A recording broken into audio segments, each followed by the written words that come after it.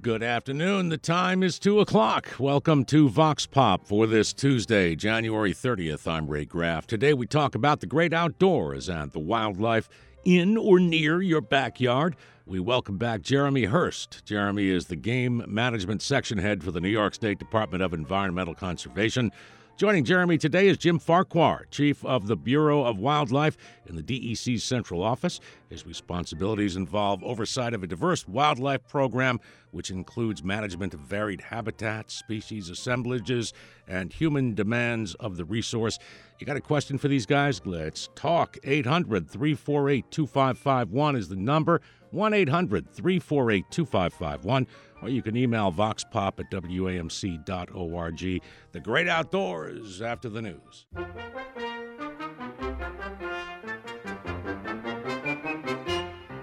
Hello again. Welcome back to Vox Pop, WAMC's live afternoon call-in talk show. I'm Ray Graf. We're discussing wildlife today, and we welcome back Jeremy Hurst, the Game Management Section Head for the New York State Department of Environmental Conservation. He facilitates the research, outreach, and management planning for New York's big game, small game, and fur-bearing wildlife. Previously, he coordinated New York State's management programs for white-tailed deer, black bear, and moose management. Also with us is Jim Farquhar, Chief of the Bureau of Wildlife in DEC's central office. His responsibilities involve oversight of a diverse wildlife program, which includes management of varied habitats, species assemblages, and human demands of the resource. Our number to call here is 800-348-2551. If you've seen something out there in the backyard that's puzzling you, 800-348-2551. And I'm not talking about the neighbors. The email is voxpop@wamc.org. Jeremy Hurst, Jim Farquhar, welcome to the show. Thanks for having us. Thank you. First, Jeremy, what's new in your department? What are you doing right now? Well, this time of year, we are gathering data. We've had hunting seasons occur, at least in the big game world, throughout the fall, and those are wrapping up. And we're accumulating all the data so we can look it over, assess the harvests that have occurred, and make some judgments as to what's going on with the populations. What hunting seasons are we in now? Well, we still have deer hunting occurring in a few key areas in the state where we're looking to reduce deer numbers. But that'll wrap up here, today. Is the last day? Well, we got one more day in this month? Yep. Yeah, so tomorrow. And then we've got small game seasons, which continue through February. Now, how do you set those dates for the seasons? I mean, January 31, it's over. Why? Yeah, so good question. In large part, it's tradition. We have histories of season setting for 30, 40, 50, 60, 100 years. And so we've continued with those traditions. But as habitats change, as populations change, and management needs change, we have to adjust. And so for deer, as a good example, the seasons are dramatically different now than they were 50 years ago. Populations are more robust, and we need to harvest more deer. And in some areas, like parts of the lower Hudson Valley and Long Island, portions of central New York, we have too many deer, and providing hunters more opportunity to have access to those deer helps us manage the populations. Any preliminary numbers? Anything you'd stand out to you? Yeah, at this point, we're not there. Looking at the reports that we've seen from hunters, it seems to be about on par with last year, but we'll have a better idea here in the coming weeks and months. So we watch the deer in our neighborhood. They rule the roost pretty much in suburbia where you can't shoot them. Do they stay in family units? We see a trio of deer that have been around since they were little. We think they're the same ones, and that's their neighborhood. Yeah, they do, actually. The family unit is organized around the adult doe, the matriarchal doe, and her offspring will stay in the area generally. Young male deer, a year old, will generally disperse from where they're born, either in the spring when the doe is about to give birth to the next year's fawns, or the following fall. And they may go a mile, they may go 10 miles from where they were born and set up their own space. But the doe fawns generally stay in the area of the mother. And so you'll end up with multiple generations of female-based family groups that are in the same vicinity. So interesting. We're joined today by Jeremy Hurst and Jim Farquhar of the New York State DEC. Jim, I read your sort of description of what you do. I'm still not sure what it means. What do you do? Well, that's a really good question. Some days I have to wonder about that myself. But, to follow up on some of what Jeremy was just talking about, as the Bureau Chief, I oversee the activities of the entire Bureau of Wildlife around the state. So obviously the game section activities that Jeremy just spoke about, those sorts of things, I don't want to say supervise. I try to pay enough attention and try to make sure that he's able to get his good work done. But we've also got the other side of the house, bird mammal diversity, herps, invertebrates, amphibians and reptiles, all of that sort of thing, species of greatest conservation need, endangered and threatened species management, whether that's protection mechanisms or enhancement through work we do to ensure that they flourish. And we've got a pretty big land management section as well. We manage about 250,000 acres of wildlife management area, habitat generally for wildlife or wildlife-dependent recreation. So all of those things kind of together, and then a few other smatterings. I've also got in our camp the Wildlife Health Unit and also our Special Licenses Unit, which deals with multiple licenses to possess wildlife under different circumstances. So basically, what I'm gleaning here is that you just boss people around. That's pretty much it. And I like to say I try to run enough interference so that they can get the work done. Is it working out, Jeremy? Yeah. All right. Fair enough. Very non-committal and cool response there. The number's 800-348-2551. Jeremy Hurst and Jim Farquhar join us from the New York State DEC. What's the most endangered species that we have in this state right now? Boy, it's probably hard to say, but one that comes to mind is the Chittenango ovate amber snail, known from only one location in the world, Chittenango, as you might guess. Very, very small population, isolated to essentially one location that is probably not under huge human threats other than changing climate and conditions changing, and will they be able to persist into the future? How sure are you that that is the only spot where they exist? We'll say quite sure. Because a lot of folks have looked, although I'd be remiss if I didn't mention that we're actually undergoing some efforts to move them around to a couple of other locations to see if they might be able to persist in those locations. What do you think's special about the Chittenango area that these mollusks, are they mollusks? Why do they like that spot? I think it probably boils down to an isolation thing.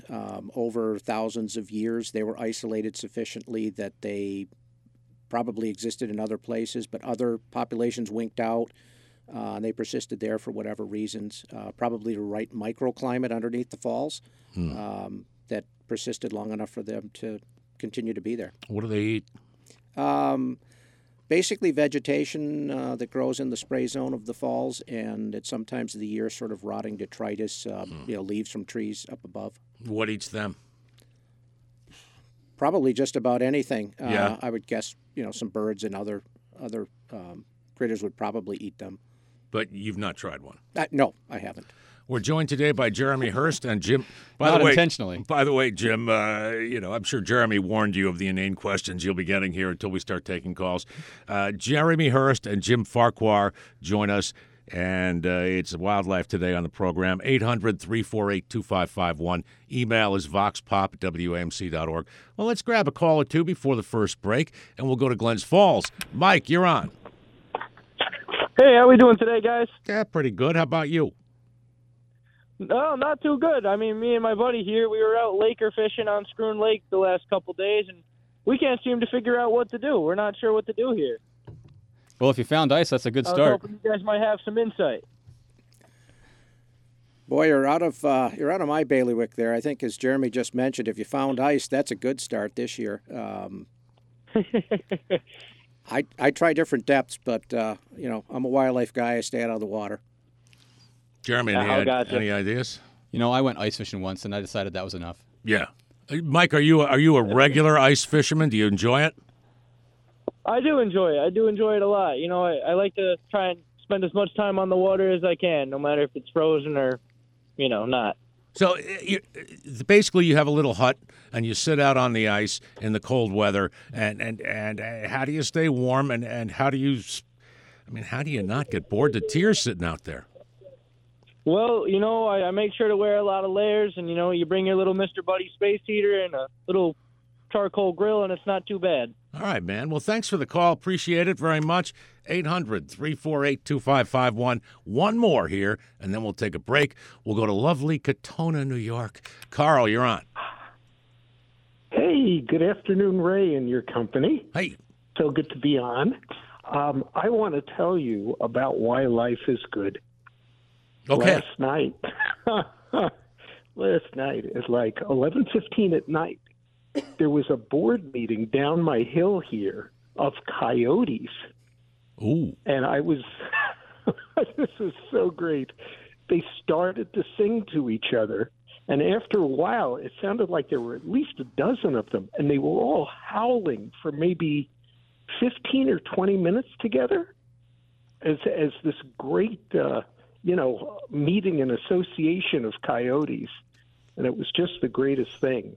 And the other thing that brings me great joy is, especially during the summer, we hear great horned owls. And you'll hear them corresponding, too. They'll be out on the trees, and one will hoot, and then from the far distance, you'll hear a similar hoot come back, and they'll talk back and forth. And this is what makes life good. That's really cool. Now, have you guys experienced this out in the wild? Oh, sure. Yeah. And, Carl, if you haven't done this, both of those species you can interact with in the same way. No way. So you can actually stimulate the coyotes to call by calling to them. And so you could have joined their board meeting if you like. Do you want to do that? Well, sure. I mean, they're a lot of fun, right? They wife sound like a crowd. One thing to be aware of with the coyotes is it's generally only a few. You wouldn't find a group of 12 in a board meeting, as you say. But what you probably are hearing is a family group of 4, possibly 5. And it's amazing the way that their vocalizations are, how numerous they sound. They sound like a larger group than what they really are. Yeah. But the same with owls. If you were to go out and hoot like an owl, you'll hear that respond off in the distance. And you might, if you're patient, hear it get closer and closer over time. Carl, we got to take a break here, but I wonder if you can clear something up for me. In northern Westchester, and I've heard this, do the coyotes always drive Range Rovers? No? That's very good, All right, Ray. well, thank you very much. Listen, man, I appreciate the call. We'll get back to the phones at 800-348-2551 in a moment.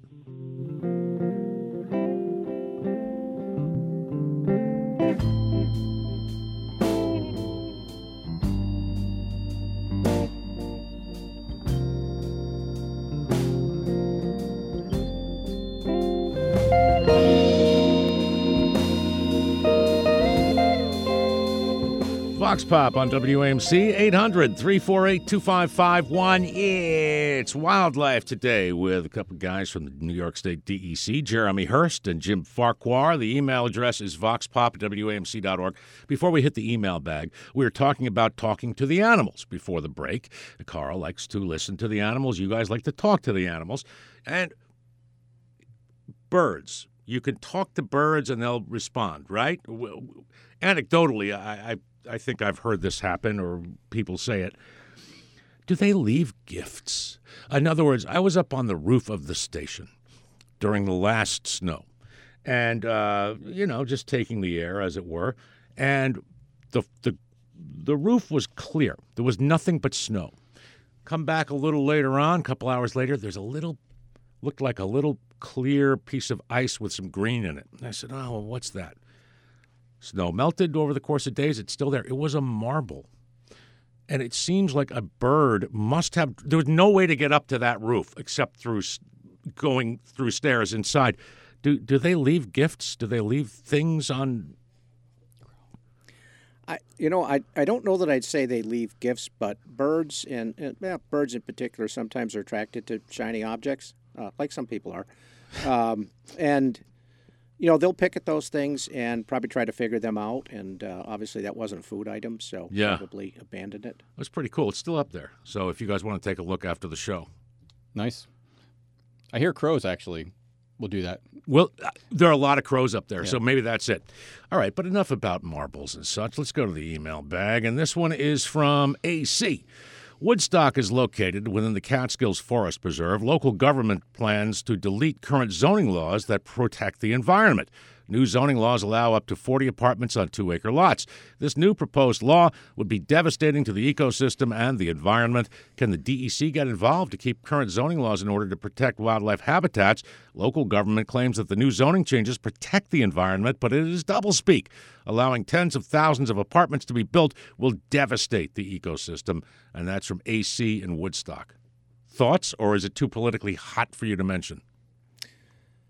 Well, just a real quick thought. We generally don't get into local zoning issues. A lot of our regulatory and protective measures tend to deal with things like water discharges and the cleanliness of them, protection of freshwater wetlands, protection of streams and those habitats. And all of those things would still be in effect with a building project, for example. But density of housing is not something that's generally a local jurisdiction thing. Okay. This is from Roger in Albany. How bad is the winter tick infestation of moose in the Adirondacks this year? Could the panel discuss the impact on possible remedies? Sure.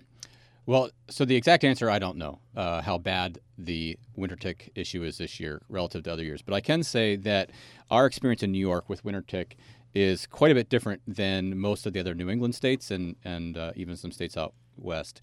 We have not seen heavy infestations of winter tick in New York, and so we're grateful for that. Our moose are still subject to parasite risks and such, but winter tick has not been a real big issue. One of the things that we see with winter tick in the Northeast is that it has a density dependence where when moose numbers are large and their populations are more densely packed, they have greater risk of winter tick impact. And we have a relatively low density moose population, so we haven't seen that issue for us. But we have seen winter tick presence, and so that risk is there. Should our populations increase, it could become more of a problem. Currently, our moose are well, they deal with a bunch of parasites, and a liver fluke seems to be an important one for moose in the Adirondacks. Brainworm is another one, a P. tenuis. And so we're grateful that winter tick isn't adding into that at any substantial level yet. This email also about moose from Mark. Does the DEC see a point sometime in the future where moose hunting would be allowed, thinking about the problems in New Hampshire and Vermont with moose ticks because of overpopulation? Jeremy's looking at me. I think it's something that we'd certainly want to have on the table for consideration. I think presently our moose numbers, as Jeremy indicated, are relatively low. They're relatively confined to certain portions of the Adirondacks primarily. I think we'd want to know that our populations are first growing and then, essentially take it from there. When they're at a point where some harvest could be sustained, I think it's a conversation that we want to have. And people eat moose meat? Oh yes, it's wonderful table fare, not unlike venison. Yeah.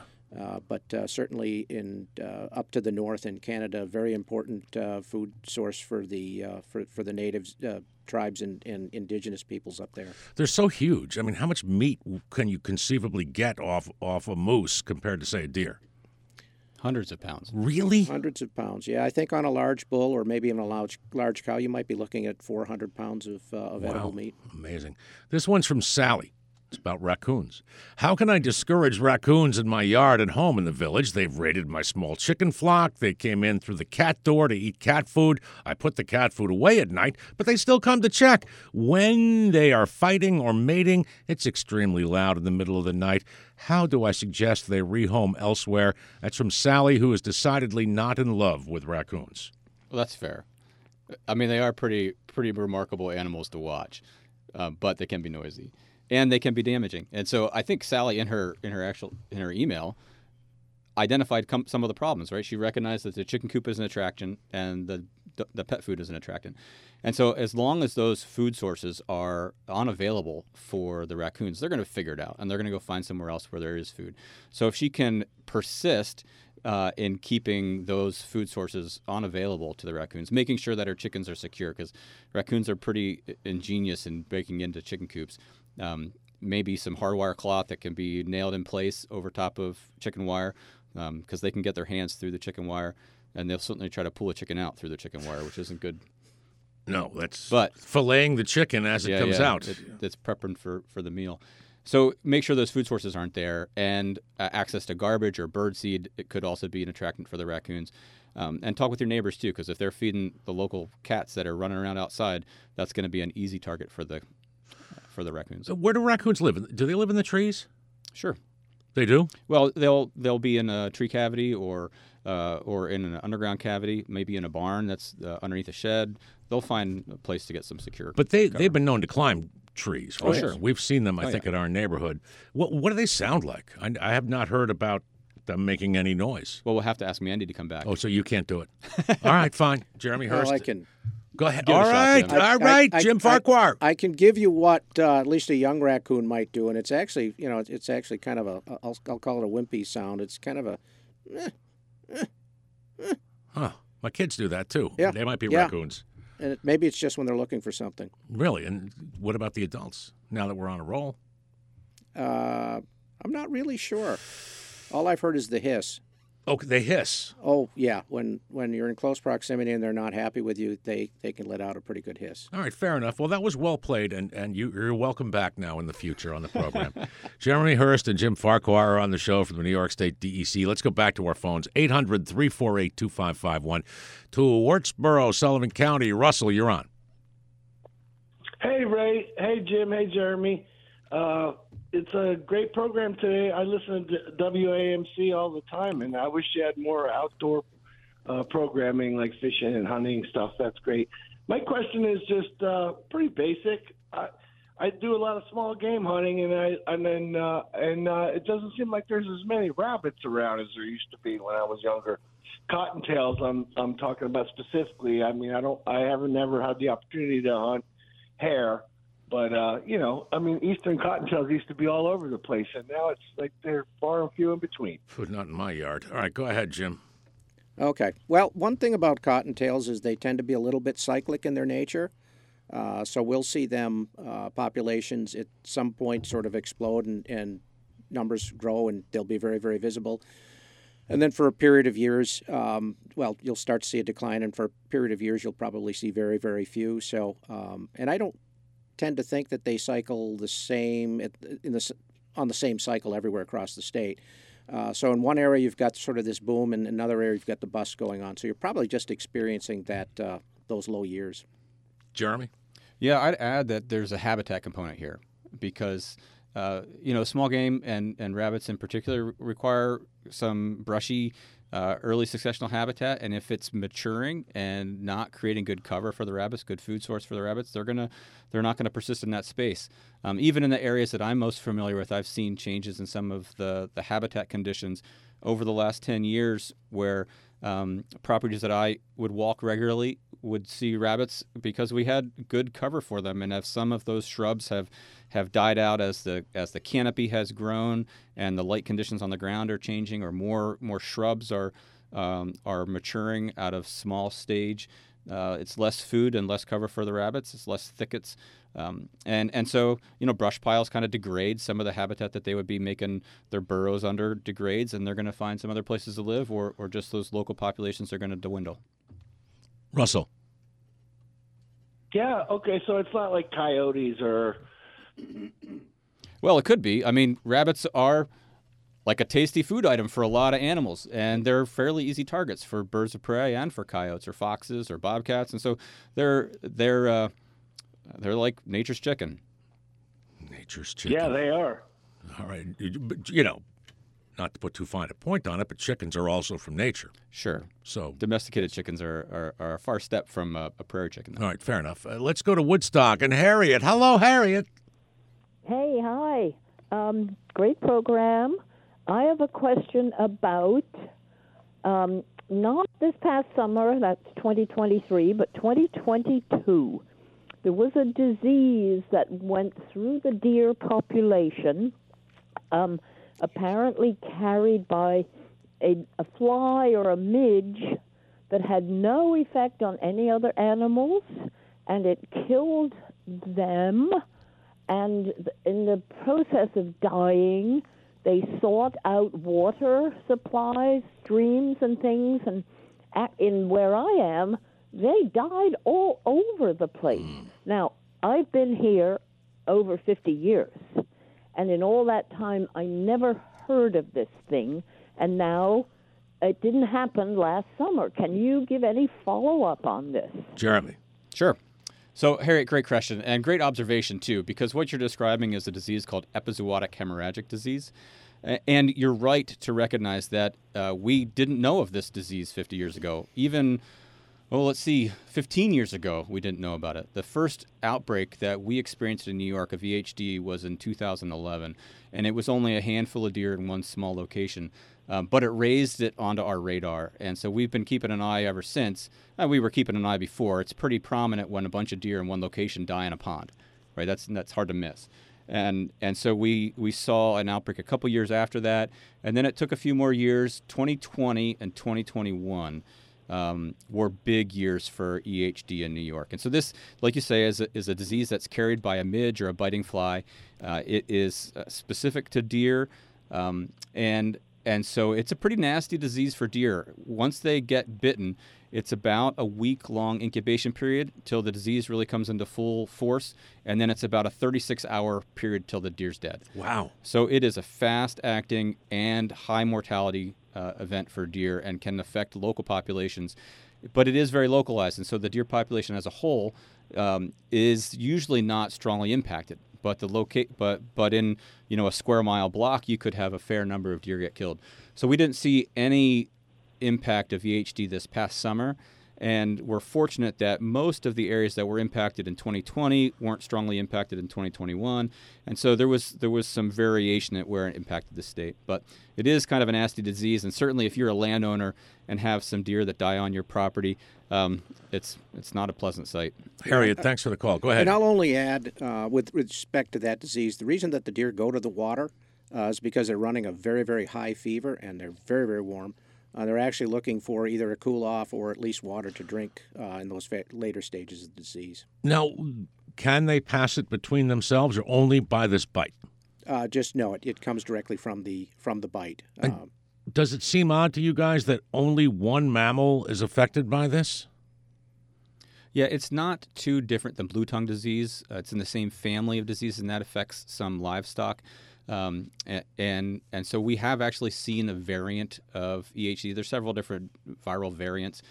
We've seen, I think, 2 different versions in the state. Our epidemiologists are probably yelling in the background because I got something wrong, but nonetheless, it isn't as strong of a concern, the EHD that we get for the livestock producers in the state. Blue tongue would be, but I'll also add that because it's localized, it causes a lot of concern for people, but it's not impacting the population as a whole. So we're grateful for that. All right, let's go back to our phone lines. Jeremy Hurst is here. Jim Farquhar is here from the New York State Department of Environmental Conservation, and we'll go over to Red Hook. Chris, you're on. Thank you very much, gentlemen, and good afternoon. We've been on our farm here for 80 years in Red Hook, and for the last couple of seasons, we've had an invasion of beaver. And we have the sawkill that runs through the farm. And so what do we do? Okay, well, one thing you can do is reach out to your local DEC regional office if you've got issues and problems with them. Obviously, the fact that there's beaver present shouldn't be too big of a concern, but if they're causing damage or problems for you, whether that's cutting down trees that have some value to you, whether they're flooding your property, there's all sorts of issues with those sorts of things. If you're having those sorts of issues, a couple things can be done. If it's out of the legal trapping season, we can issue a permit to remove those beaver. In some cases, we can give advice on ways to manipulate the water levels and possibly even live with the beaver. It's not a perfect fix. And, of course, during an open trapping season, simply getting a trapper in to remove some of those beaver to alleviate problems can be very, very helpful. Chris. Well, that's helpful. But are there more beaver now? We've never seen beavers really until just the past few years. And are they exploding in population? I wouldn't say that they're exploding in population. Our beaver populations had really declined back in the 1800s, early 1900s. We did a lot of work, actually, to get them reestablished across the state. But they're pretty much everywhere they're going to be where there's suitable habitat now, but that doesn't mean your location has been without for 10 or 15 years and you've got something suitable and they've taken advantage of it. Mm-hmm. And just one more question, not about beaver, but about the coyote population. We had 2 packs of coyotes for many years, and now they're gone. And we haven't had coyotes much for the last maybe 5 years. So do they go up and down with disease or what? Well, potentially with disease, but more likely it's just a food source issue. And the predator populations will fluctuate relative to and maybe following the prey populations. And so Jim described kind of the cycle that you see with cottontails. We see some similar cycles with other small mammals, depending on tree nut availability with fluctuations in oak mast and beech nuts and so on. You'll see some fluctuations in the small mammal community as well. And if the prey base is reduced for some reason, the coyotes don't have reason to stick around. You may see lots of other small mammals and rabbits around, but it may not be enough to sustain the coyotes, and they may just have found a better spot down the road. Okay, Chris, thanks a lot for the call. When is beaver trapping season? So that begins in the fall, and it continues through the winter. You know, it occurs to me that the entire history of this, at least the capital region, going back to the 1600s, beaver pelts is a huge economic part of this. And then they sort of were not farmed, but over hunted, and you brought them back. Do people still trap for those kind of commercial uses? Pelts and shawls or whatever they make out of them? Yeah, yes, they still do. New York State has, I guess it varies a little bit annually, anywhere from, we'll say, 11,000-ish trappers, licensed trappers. Many of them, it's probably a little bit more of a hobby thing. Few pelts, but they sell, as they have traditionally for hundreds of years. And we've got some people that are very active. But pelt prices, often are fairly low, and it almost has to be really a pursuit that you enjoy more than make money from. Understood. Let's take a quick break here. We're joined by Jim Farquhar and Jeremy Hurst of the New York State DEC. Back to more of your calls in a moment at 800-348-2551. We'll check the email bag at voxpop@wamc.org next.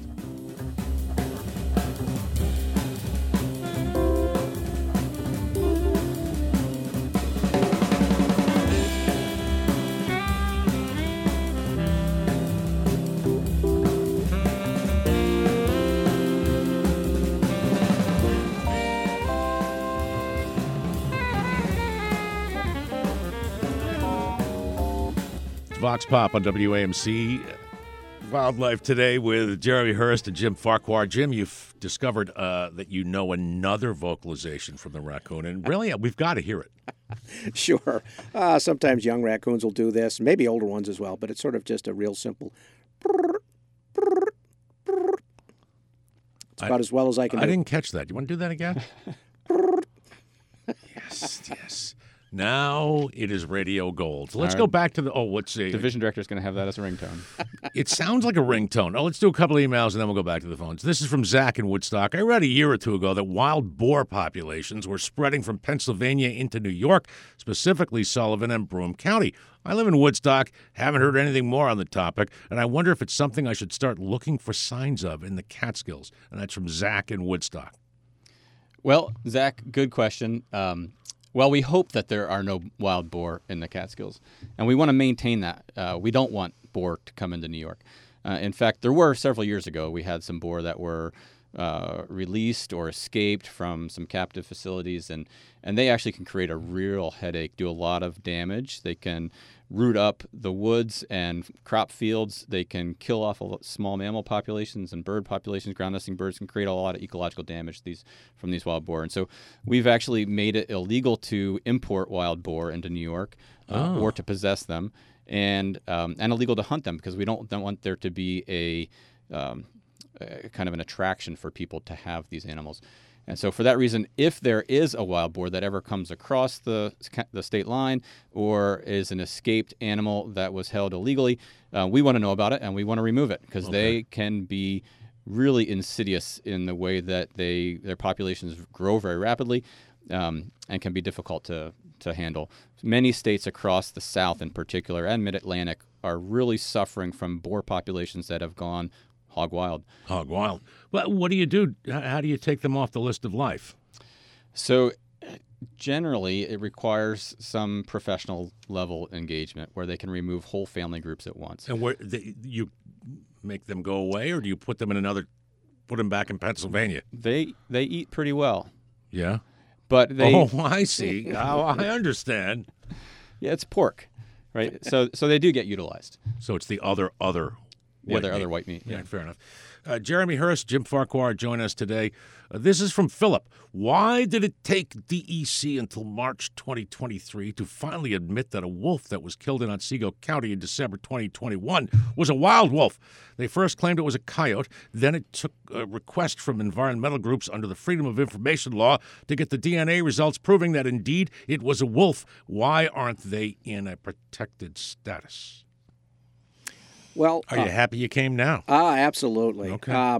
So wolves are in a protective status in New York State currently. They are on our endangered species list and have been for a long time, but also they're federally listed as well. So either way, they get protection in that regard. So the quick answer to the question, though, about the testing on that wolf is we made use of a lab that does a lot of, with a sample from that wolf, that does a lot of forensics testing for us, which is, sort of, we'll say, law enforcement case type work. Mm-hmm.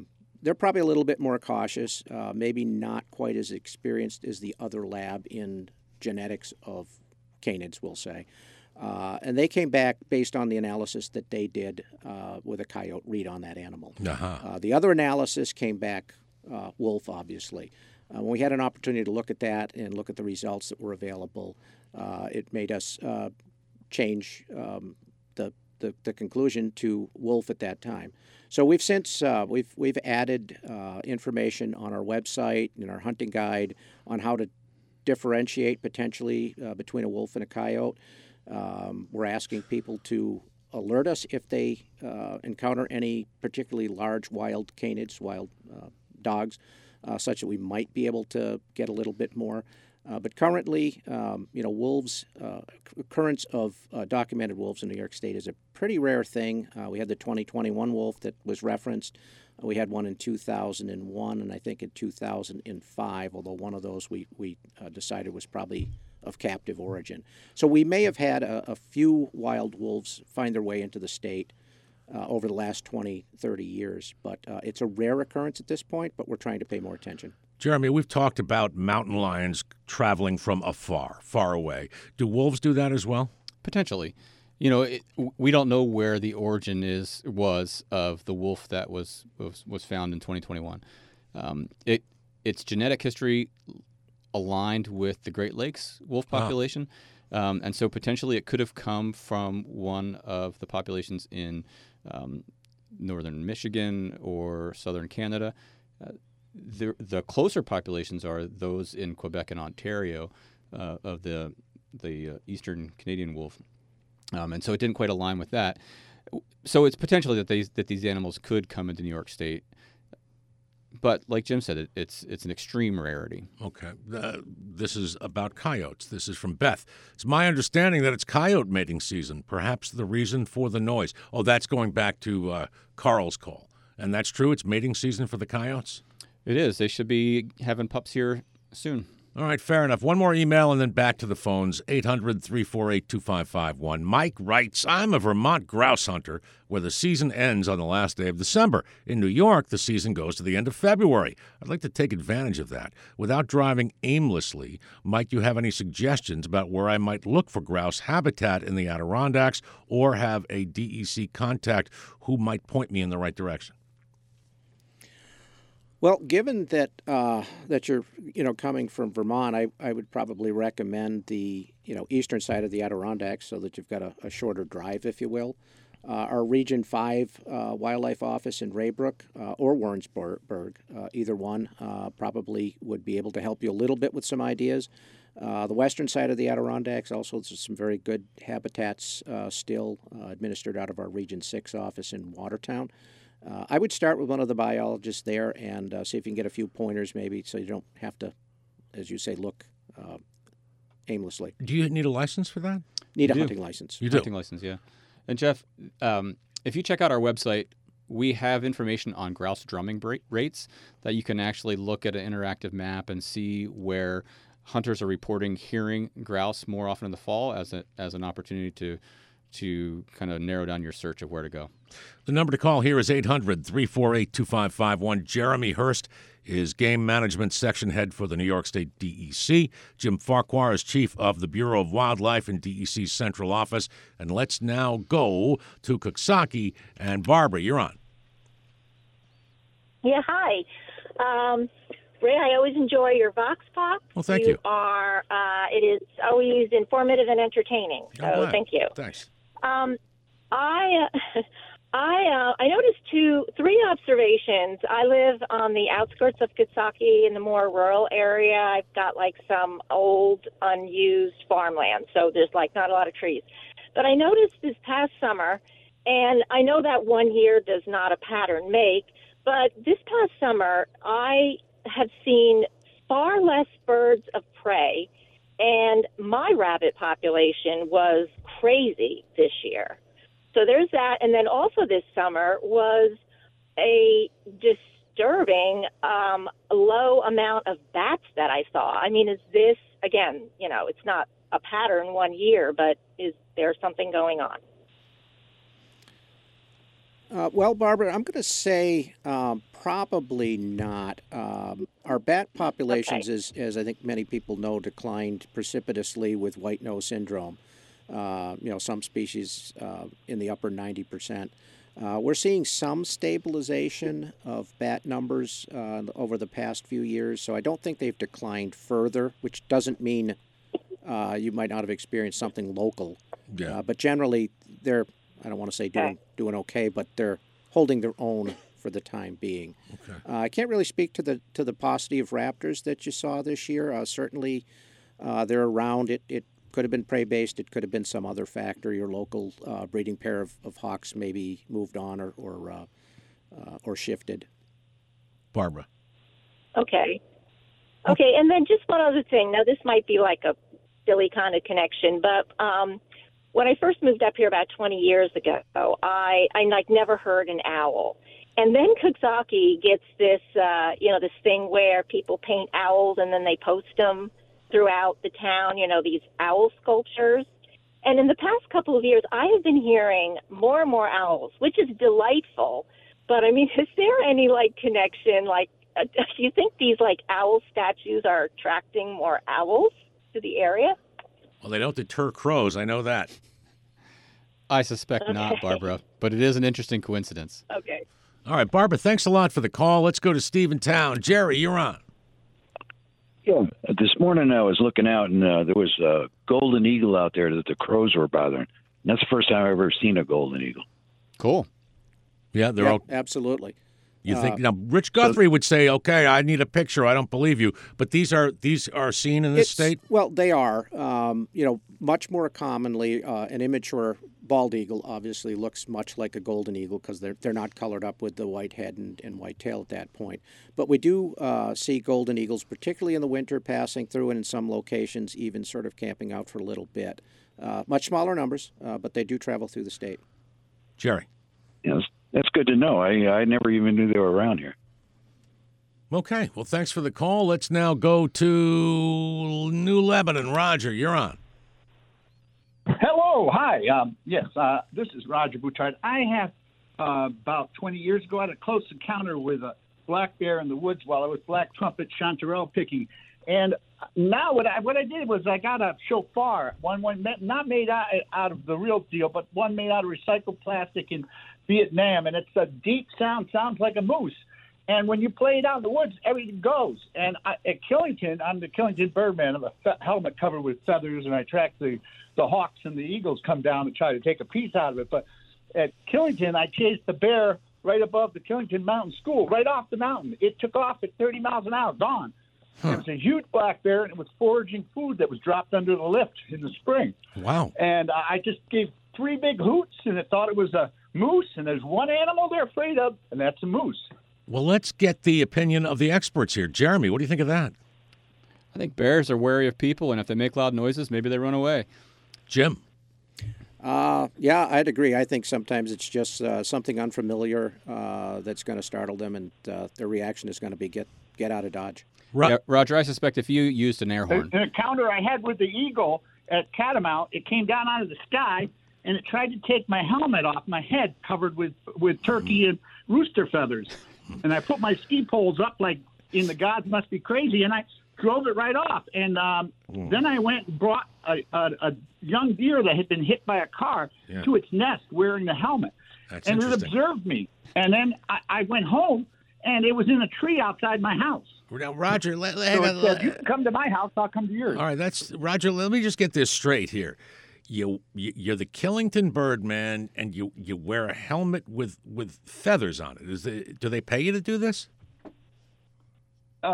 No, but I've been in the World Cup and coverage. 5 million people saw me this year. I was in it twice. Wow. And it has its two. I took a Sherlin coat that was sold in a high-end shop in Greenwich. I turned it inside out, and it's made out of Scottish, hide, golden fleece. Yeah. And so that shows out, and it looks like a bear too, coming down the mountain. And I have a big tail on it, and I played a shofar all over the mountain. That's amazing, man. It sounds like it's not without risks. No, it's not without risk. And Roger, keep doing the good work. We appreciate and it, a man. red-tailed hawk got me at Killington going down to the lift at one point. It whacked the helmet. I looked back and I see the red-tailed hawk. I said, I got mistaken. How many times have you been whacked in the head by a hawk? Just out of curiosity. How many times have you been whacked in the head by a bird? Well, no, the once was at Killington, and the eagle, I've never had any trouble with it since. It comes to my house. It knows where I live now. So it flies up here and hunts at my place. So they know exactly who you are. They're very smart. Roger, you win the prize, the most demented call of the day, and I appreciate it very much, sir. Thank you. Call again. 800-348-2551 is the number. What now? Let's go to Merle in Argyle. Hello, Merle. Hello. How you guys doing? Pretty good. What's up? I'm sort of the Grinch of Christmas. The Grinch of Christmas. Okay. I take my 2 young men for walks in the park in Clifton Park. People in the area, I would assume, it's local, that it's a wooded area near the reserve, the water reserve. Okay. Anyway, they put up Christmas decorations on the pine trees. Right. In December. Okay. But they don't take them down. And I picked up many of them. All right. Off the ground. And I've started now, I'm taking them off the tree. Okay. Is there a threat to animals like deer eating them? Eating the ornaments. All right, that's a fair question. Jim Farquhar. Well, I would say generally no. In fact, some birds, depending on the nature of the decorations, might actually start picking them up to use them for nesting materials. Probably the biggest issue we might see with deer, if it's sort of like a garland or rope type arrangement, occasionally they can mistake those things for vegetation and consume them, and that can obviously cause a problem knotted up in the stomach. But that's a very rare circumstance where we see something like that. All right. You want to add anything, Jeremy? Well, so I think Jim's on the right track. I mean, we have wildlife, deer, bear, that get their heads caught in containers every once in a while. So depending what is left laying in the woods, it could become a problem that way. I will tell you that one of the funniest encounters I had with a deer involved a Mylar balloon that had lost most of its helium and was just floating at about head level in the woods. And I see this deer from afar looking at something, staring intently into the woods, and so then I follow its line of sight and realize there's just this balloon floating there, and it didn't have enough to go to rise up in the woods, and it wasn't sitting to the ground, and it's just bobbing there, and that deer studied that balloon for minutes until a little gust of breeze changed, and then the deer got scared and turned tail and went the other direction. So, Jeremy, what do you think? When did this show go off the rails? It's been a great show. Well, thank you both. Hey, Jim, Farquhar, that was fun, yeah? Yes, it was. Marginally Thank you. so? Yeah, you think? Oh, it was great. It was great to have you guys here. Support comes from Plaza Travel Center, presenting personally escorted trips to Croatia, Japan, and Spain. Details at plazatravel.net or 518-785-3338. The Glove Theater, Gloversville, New York, presenting Love American Style, a tribute review cabaret opening February 9th. Tickets and performance dates at theglovetheater.com. And Identity Eyewear, Albany, New York, celebrating 25 years specializing in distinctive eyewear, European styling on prescription and non-prescription sunglasses, eye exams by appointment. IdentityEyewearAlbany.com. Thanks to Jeremy Hurst and Jim Farquhar of the New York State DEC for being here. Thanks for listening. Thanks for all the great calls. Sorry if we didn't get to yours. We will do it again. Thanks to Zachary Malloy, our engineer. Thanks to Ed Rosen, who screened the calls. I'm Ray Graf. Tomorrow it's Antiques with Mark Lawson. That's tomorrow at 2. For now, good night, Killington, Birdman, wherever you are.